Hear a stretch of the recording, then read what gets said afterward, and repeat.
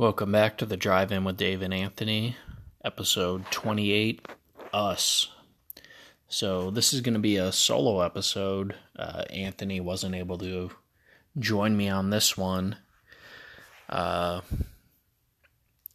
going to lie, this is my third or fourth time trying to record this. I didn't realize how hard it would be to record a solo episode. It's a lot easier being able to just have a dialogue with somebody else. So,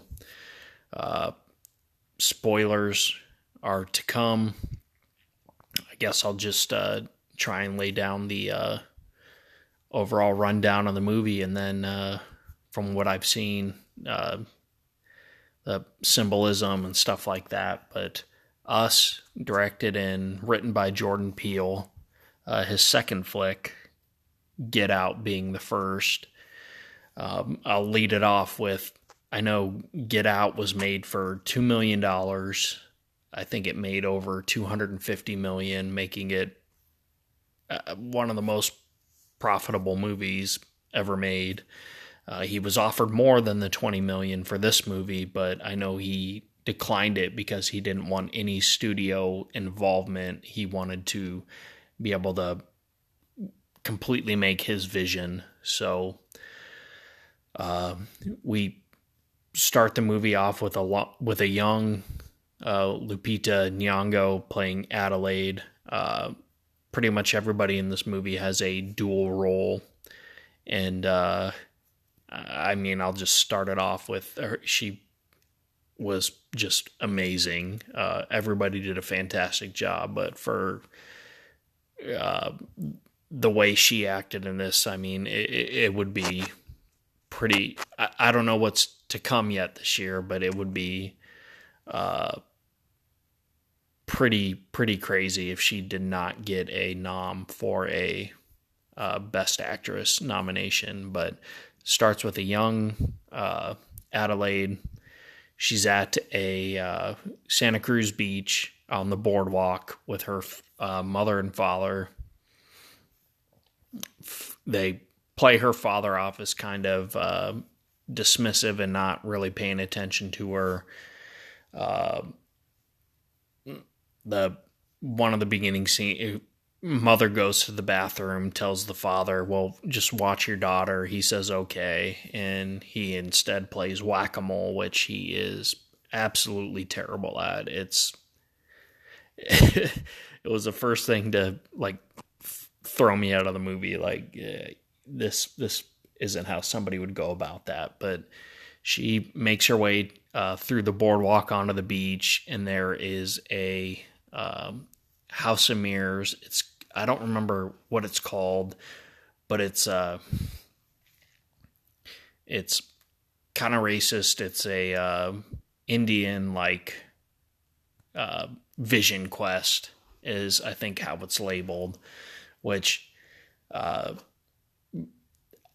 I spoke with Anthony briefly about this, where this movie's more of just a straight thriller horror movie. Obviously, Get Out, the underlying tones of the whole movie were the racism and stuff like that. This kind of more so social caste system with, poor people, middle class, upper class. But Adelaide makes her way into the vision quest, ends up in a house of mirrors, and she gets to the exit where she encounters a doppelganger of herself that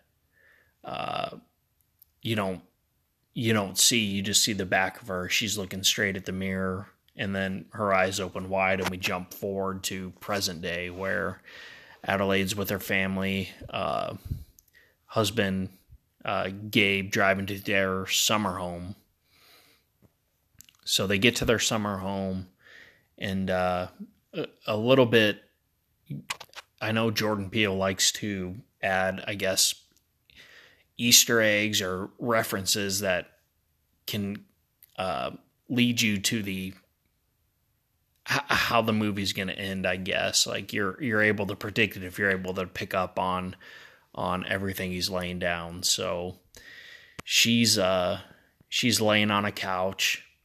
there's a plastic tarantula laying on the coffee table, and you see an actual spider walk by. Doesn't mean much at the beginning, but her husband Gabe says, "Well, let's go to the beach. There's a family there. It's a white family, the Tylers." And he says, "Let's go." She's very reluctant, doesn't want to go there. Eventually gives in. They go to the beach, and she just kind of seems out of it the entire time. The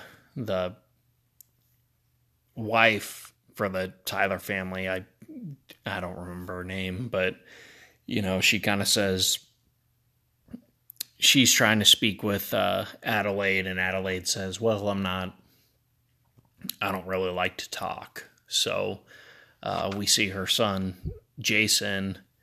He always has a gorilla mask that he either has on his head or he's wearing. So one of the things I think is probably huge symbolism, but first time viewing, don't totally understand it, but he runs off on his own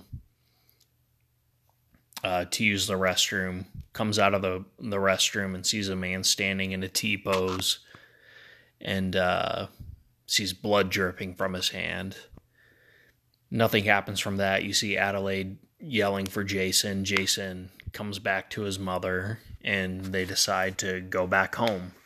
So they get back to the beach house, or their summer home, I guess, and Adelaide explains to her husband that as a child, she was on that same boardwalk, walked away to House of Mirrors, and encountered a doppelganger of herself. Husband Gabe obviously doesn't believe it at first. There's some humor to the movie. He makes a couple jokes to it, which are pretty good. And she says, "Well, I think that my doppelganger's coming to get me. We need to go home." Gabe, I think, finally starts to realize, okay, this is serious. And then their son, Jason, comes into the room and says, there's a family outside. So they don't believe him at first, but then everybody goes to investigate.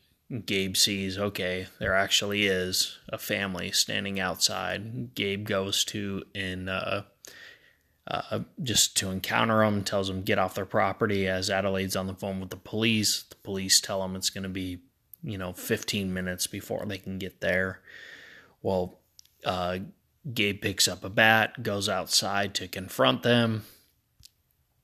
Stuff really starts escalating from there. You see two people peel off, which turns out to be their son, Jason's doppelganger, Apollo, and their daughter Zara's doppelganger, which I don't remember the name of, but Gabe's doppelganger, Abraham, ends up breaking into the home. Everybody ends up kind of together. Gabe gets injured in the encounter, and then Adelaide's doppelganger, Red, starts to speak and explain what's going on. She's got a super raspy voice. I guess when she first speaks, I really didn't know whether it was supposed to be a comedic thing or not, because it's bizarre, but after you get through the whole movie, again, you realize, well, it's Lupita Nyong'o acting both parts, and it's phenomenal. So the family kind of is able to, everybody kind of splits off. Gabe, he had bought a boat. I explained that I think the white family they were friends with earlier, the Tyler family, they kind of one up Gabe and Adelaide's family. They got a better summer home with a with a backup generator. They got a better boat. just all sorts of things. Again, playing into that kind of caste system of everything. So Gabe ends up on the boat with his doppelganger Abraham. He's able to subdue him. Adelaide's daughter Zora, she's told to run. She does. She takes off, and then her son Jason, who kind of understands, I guess, that going back, Red kind of explained the backstory that there's tethered people who live underground, which, okay, going back to the beginning text of the movie is about an underground tunnel system in the United States that's not in use, whether it was unused subway tunnels or like nuclear shelters, stuff like that. So Red explains to Adelaide, Red, who is the doppelganger of Adelaide, explains that there's these people, clones, I guess, who live underground, who are, she says, who control people above ground, but it didn't really play out like that. That was kind of one of the things that was confusing about the movie, but Jason is able to control his doppelganger Pluto and escape. So Adelaide escapes with Jason. They ended up meeting at the Tyler family home. They get on a boat with Gabe, meet at the Tyler family home, and you see the whole Tyler family get slaughtered by their doppelgangers. So it just ends up into a fight between Adelaide's family and then the Tylers. They end out on front. And after they take them out, they realize, well, we got to move on. We got to go to Mexico. We got to do something. We got to get out of here. That's what Adelaide says. So they start to move on.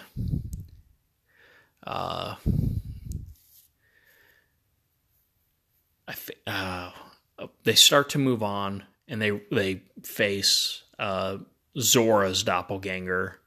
Zora's actually driving the van that they took from the Tylers, runs Zora's doppelganger over, while Adelaide gets out of the van and goes to see her, and you can see she's a little unsettled because Zora's doppelganger's disabled, so she's unsettled by it, but goes back to the van. They keep driving. I think we move on to the next day, and they encounter Pluto, which is Jason's doppelganger. Jason's able to realize we're in a trap right now.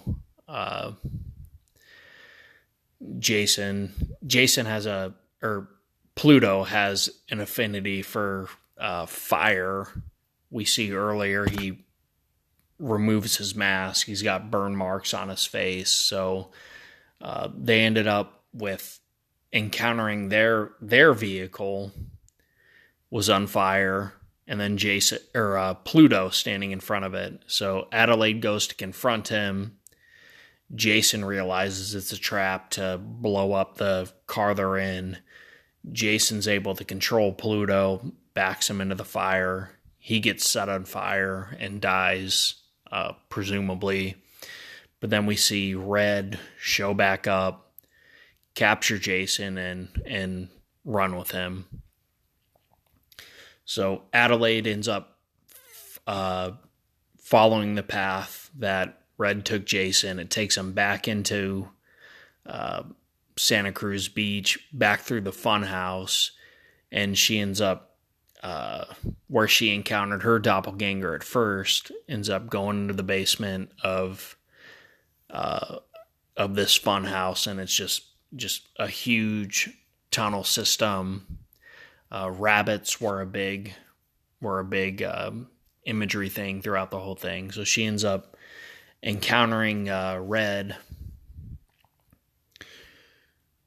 Red ends up explaining she's kind of had this whole thing planned for years, that they've been put down in this tunnel system and kind of forgotten about. It was a government experiment for cloning, and they were just left to die, I guess, down there. So it references back to the first scene where we see Adelaide watching like an advertisement for Hands Across America, which I'm not familiar with, but from the movie, I think it was a some sort of fundraiser where they plan to have people hold hands all the way across from the East Coast to the West Coast.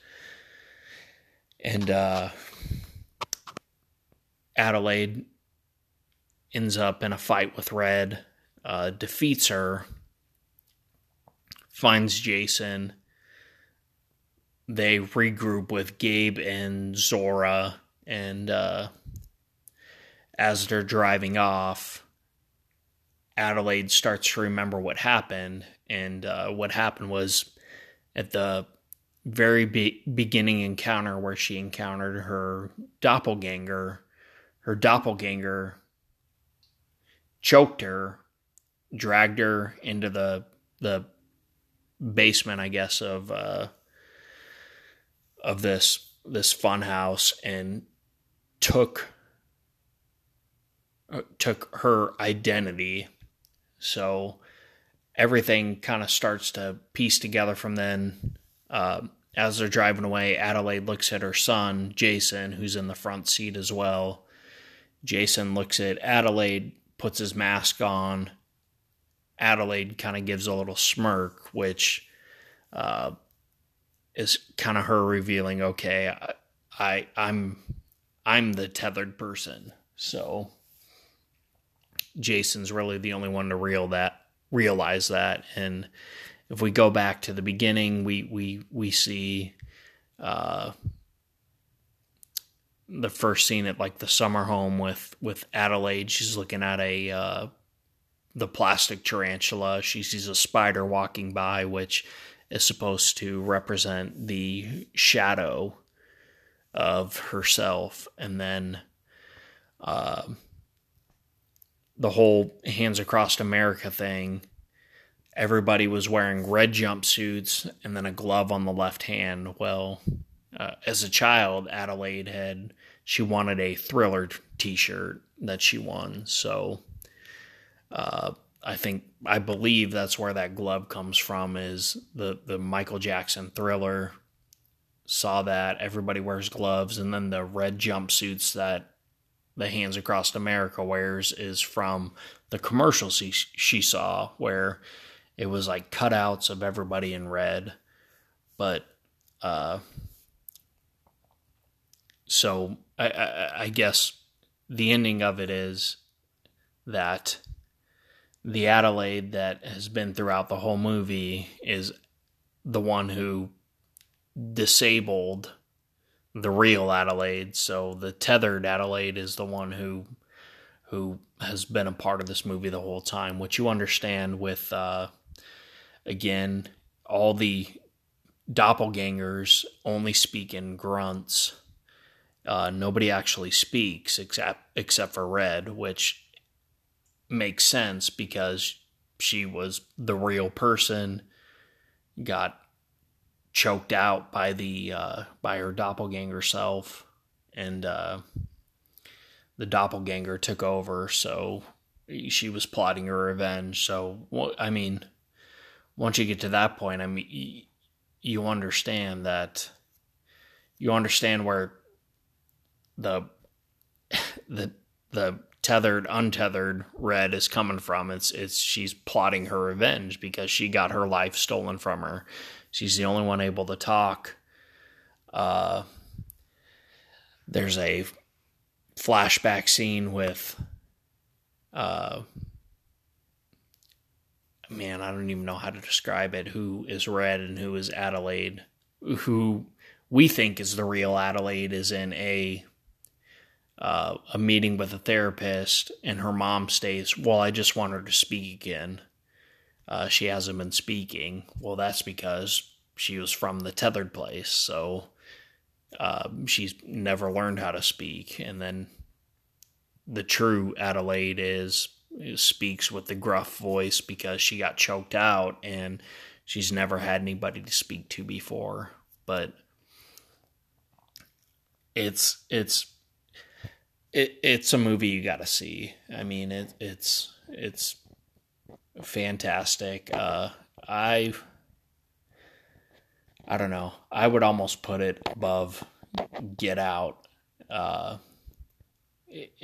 It's crazy to see a movie where a director's second film and written film that he comes out and does better than the first one. But again, without seeing it a second time, I would almost put Us above Get Out. But it's confusing until you see it. I know I'm not doing it justice, trying to play the plot out. Again, I saw it Thursday night. It's now Saturday morning. Again, I've tried to film that or record this a couple times, but it just hasn't worked out. Again, speaking on my own, it's difficult, but if you're a horror movie fan, a thriller movie fan, this is something you got to see, and hopefully, make your own opinions on it. So, I'm hoping Anthony will end up seeing it, and maybe we can do a part 2 in the future for it. Be able to discuss what each of us thinks about it. But yeah, I know Rotten Tomatoes score, I think when I saw it, was 97%, and I'd put it in the 90s. I don't know specifically what percentage I'd give it, but definitely in the 90s. So yeah, I think next movie I think you'll get from us is probably going to be Avengers Endgame. We initially thought Anthony was going to be out of town for it, and I was going to have to see it on my own, but it looks like we're actually going to get to see this together, so that'll be a fun one. But yeah, I mean, if you're into horror and thriller movies and just movies that are gonna make you think, you're not gonna go out of. You're not gonna get out of this movie knowing exactly what happened and being able to say definitively, yeah, that this was the ending of it. This is the whole meaning of it. It's everybody's gonna have their own opinion on the movie, but yeah, if you like Get Out, obviously go see this. So I guess we'll catch you on the next one.